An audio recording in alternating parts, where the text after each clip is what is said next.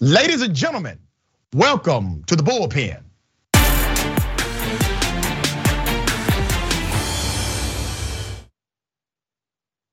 She's back, very smart woman, Kira Davis, host of Just Listen to Yourself podcast and editor-at-large for Red State. You know, my dear sister, I used to be editor-at-large for Rolling Out, and so I enjoy the flexibility and freedom that comes with that position. I'm now president of Rolling Out. I don't have as much flexibility and freedom as being editor-at-large. It's a fun position to have. The boss never does. Yeah. That's right. So congrats to you on that.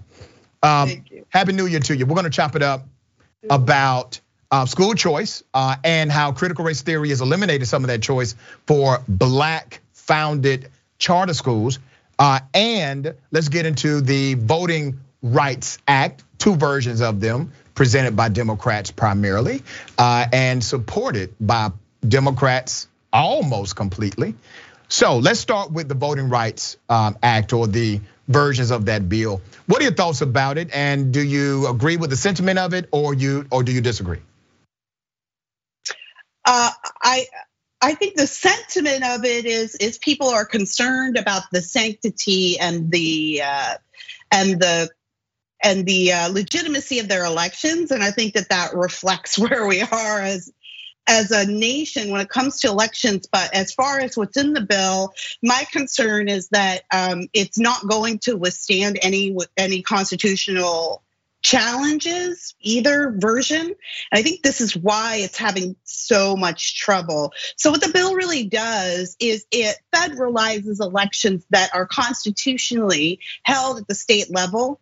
And that's not really been a part of the discussion, well, except on this show, when we're talking about what's in this bill. And so I can understand that people are getting really emotional over it, but if you dig in and read it, it has a lot of problems. So there are reasons why there are even some Democrats opposing it. And I fear that it just wouldn't withstand a constitutional challenge.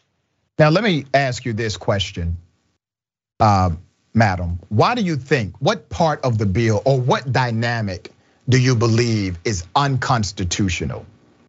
The dynamic that takes the state, the election mechanics out of the state and places them at the federal level. So, like federal counting, federal oversight, those types of things. As you well know, our Constitution is built to uphold states' rights, and our Constitution is actually structures elections around states doing these things themselves, because states are basically little countries, right? We're the United States of America. And so that is really my biggest problem with it. And I think that is the thing that's going to be challenged if it does pass, which it's not looking like that's gonna happen. All right, so that's fascinating. Do you mind if I read the Constitution to you? Yeah, no. Article 1, Section 4. It says the times, place, and manner of holding elections for senators and representatives, talking about federal elections, what you are discussing on the show, shall be prescribed in each state by the legislature thereof. But, this is in the Constitution, the Congress shall make at any time, by law, make or alter such a regulation or regulations, plural. That's in your US Constitution. So yes, that's a constitutional amendment, you're right. So when you say- That's what that language is. Correct. So when you say, well, it's unconstitutional because the power only rests with states to determine these elections, the Constitution disagrees with you. The Constitution says it does rest with the state unless the United States Congress decides to pass a law where it does not. That's what it says. Yeah. Article 1, I know, but 4. there are other, yeah, that's right. But there are other provisions in the Constitution that provide for states' rights over the federal government. I can't right now because I don't have the Constitution in front of me. However, my thing is not, don't pass this. I'm not saying that, Rashad. What I'm saying is I fear it will not withstand a But you gave your premise, in all due respect, madam, you gave the premise, you said, listen, I don't pass it. I think the Democrats should try to pass it. Okay, well, they have. But the issue is when you say, Rashad, I don't think it's going to pass the constitutional muster because it's adversarial to the Constitution in the aspect that it takes away the state's ability to run a federal election. Well, I just showed you where it's actually pro-constitutional, is in the Constitution and allowable specifically in the context of the Constitution for the United States Congress to pass laws that will then federalize an election. It says they can do it at any time they choose by law or alter such regulations. That's in the Constitution. So if you're saying the biggest barrier for this Voting Rights Act to become a reality is the fact that it's somehow unconstitutional, I just disproved your theory or your narrative that it is unconstitutional. I don't think that's the biggest barrier. What's the other barrier? The biggest barrier, Democrats. Okay. You think also the barrier are Republicans as well? Well, Republicans are the opposition party. So Republicans are going to oppose. But this is about people. This is about people, right? Let's not get so caught up in the partisan conversation that we forget what's in the bill. So you said, all right, here's a problem with the bill. I have disproved that as a problem. Do you like what's in the bill? Do you know tell me what parts of the bill you do not like? I think the feds should have their hands out of state business. I mean, this applies in my But are these not federal elections? Conservatarian philosophy, this applies across the board. Okay. My principles are these federal elections? They're general elections, but general elections are held by and overseen by states, so not the Fed. And so here's my thing. Anything we do for one side is gonna have to be done for the other side. So let's just pretend that Donald Trump is going to be run again in 2024 and wins in 2024. Do we want Donald Trump to be in control of counting the votes? All right, let me answer your question. Number one, if Donald Trump is in charge of counting the votes, that is unconstitutional. I cannot start making policies based on some man that may break the law in his future position of future power. I can make good and sound policy. But Joe Biden said himself that it's about who counts the votes. Madam, if Donald Trump counts the votes, that is against the law.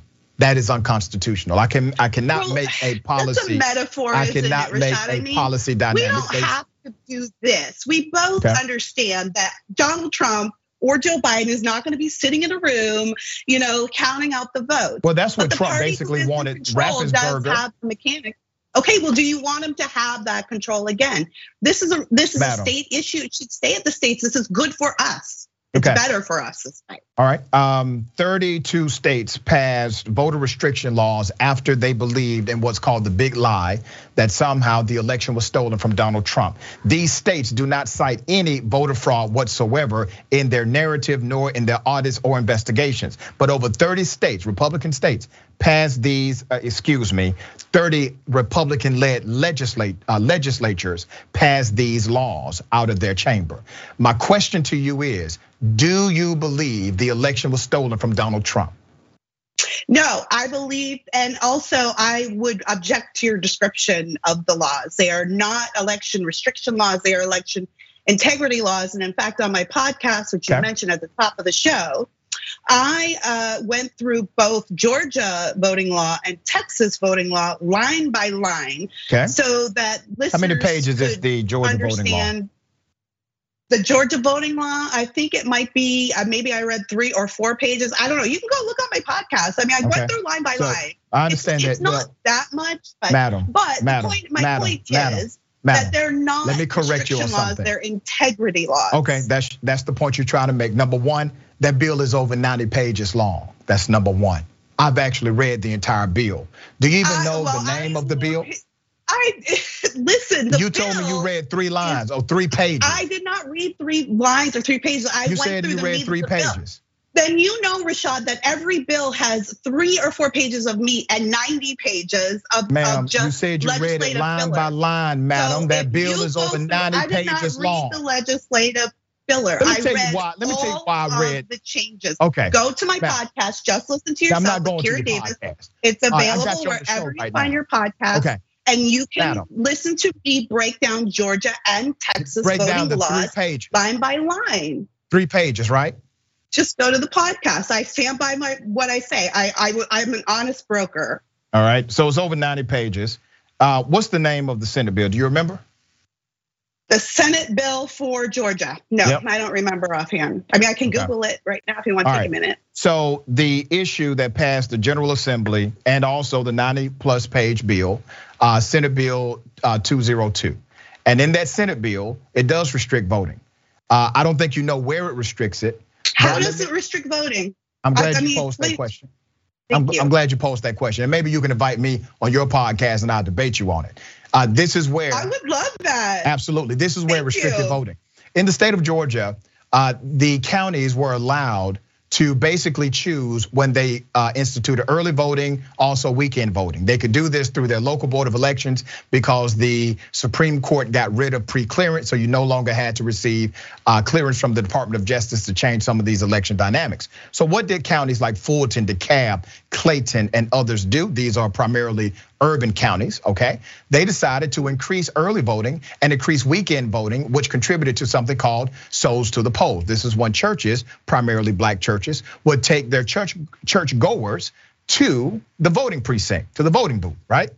So what Georgia did is they decided to restrict those particular metro counties and cut down the days that they can do early voting and also weekend voting, limiting their access to the ballot on the weekend. They also changed the time of when you can do a drop off of your ballot. We call that the drop off ballot vote, right? At a precinct. Yes, all these points I discussed in my podcast. Right, so they decided to use a 5 p.m. cutoff time, which made the rule ineffective because most people who used it after they got off work, which was around 4 or 5 p.m. And they decided to limit the time that you can actually use the drop box system. In addition to that, the absentee voting dynamic, it was customary to say, I don't need to give a reason why I'm going to absentee vote. If I want to absentee vote, I can absentee vote. Now they're bringing back excuse only absentee voting. Another element that maybe when you read your 3 pages, you did not see. No, I read all these points you're talking about are in my podcast. Just listen to yourself and Cure Davis. But you can't talk about it. I'm not lying to you. All right, so here's the other point. I can't talk about it. Let me respond to these points. All right, so I got one more point. I don't have the page numbers and I didn't do printouts before I came on with you. I'm happy to discuss and debate this, absolutely. I got one more point because I want to bring this home because I think you would understand the reason why this is important. They made it a criminal offense, okay? To give someone water or snacks in a line. It is a misdemeanor punishable by 6 months in prison. No, it's not illegal to give someone water and snacks in line. Madam, that's in the bill.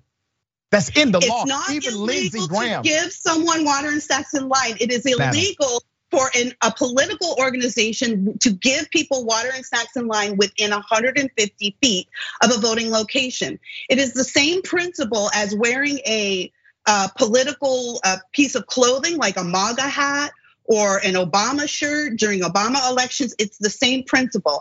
It's the idea that you can't influence voters even at the last second by handing them a bottle of water emblazoned with the theme of a campaign slogan of a local politician. There's nothing to say that you can't bring food or water, or someone can't bring you food or water, or someone can't set up a stand and sell food or water. You cannot do it within 150 feet of the voting location. All right, you're incorrect. So let me go ahead and give you the truth, because I hope people who are watching, when you see this, make sure you research the law. Even Lindsey Graham, Senator Lindsey Graham, went on national news and challenged the governor to strike that provision from the bill because he said it didn't make sense. So the bill, first of all, it's already illegal in the state of Georgia to do what's called electioneering. You cannot campaign, utilize your organization to campaign, nor can you use opportunities close to the precinct in order to campaign for your candidate. That's already against the law. There was no new law needed. It was already illegal. What they did is they said, we're gonna pass a new law because it's codified in the same Senate bill we're talking about that makes it a misdemeanor offense if somebody is not even electioneering, but they are providing food and beverage, that's the exact wording of the law, to individuals who are waiting in lines. Now, that's in the bill. So when you say, no, this is about electioneering, that's not in the law. The law doesn't say that. It is in the law. No, it's not in the law, man. That's a damn lie. You're lying your That's ass not off a on the lie. show. That's a damn lie, lying. ma'am. I don't like You're calling lying. people liars, but you I are don't know a why you're damn calling lie. me a It's liar. in Okay. the bill. You need to This do some is- research and read it again. I I'm going to go explain see my podcast. what the Just bill listen to yourself actually with Keir intended. David. You're a damn lie. What There's the bill two. actually I intended broke to do. down over 4 episodes. I read every. I don't give a damn how many podcasts you did. You are lying or completely misguided about the bill. I'm not lying, and Madam, I can you understand said the bill was that, 3 pages and you read every passion line. behind this makes you want to scream at me like this. Man, But I'm you're just lying. trying I don't to like be it when people. fair I don't about like it when the people take policy characterizations issues about that are really the bill. impacting people and lie about it. At least know what you're talking about. You're lying about it. Okay? I don't like that. These are real people that are impacted by these policies and bills. We're talking about democracy. Y'all are making fun of this stuff. This is real. This is serious. It doesn't get realer than this. All right, did she leave? That's fine. Listen, I get passionate about this stuff, and if I offend you, that's fine. But I'm going to say what I intended to say. The reason why that provision was put in the bill was to limit the encouragement of black voters who historically have longer lines at their precincts. They did not want nonprofits and churches to run ads and run campaigns and go knocking on doors saying, we will provide you with water, we will provide you with food if you have to stand in lines, because that was the campaign of the last election cycle. They wanted to make criminals out of pastors and nonprofit directors and college students who simply wanted to give water and food specifically to elderly people. They now want them to be criminals. That's a problem.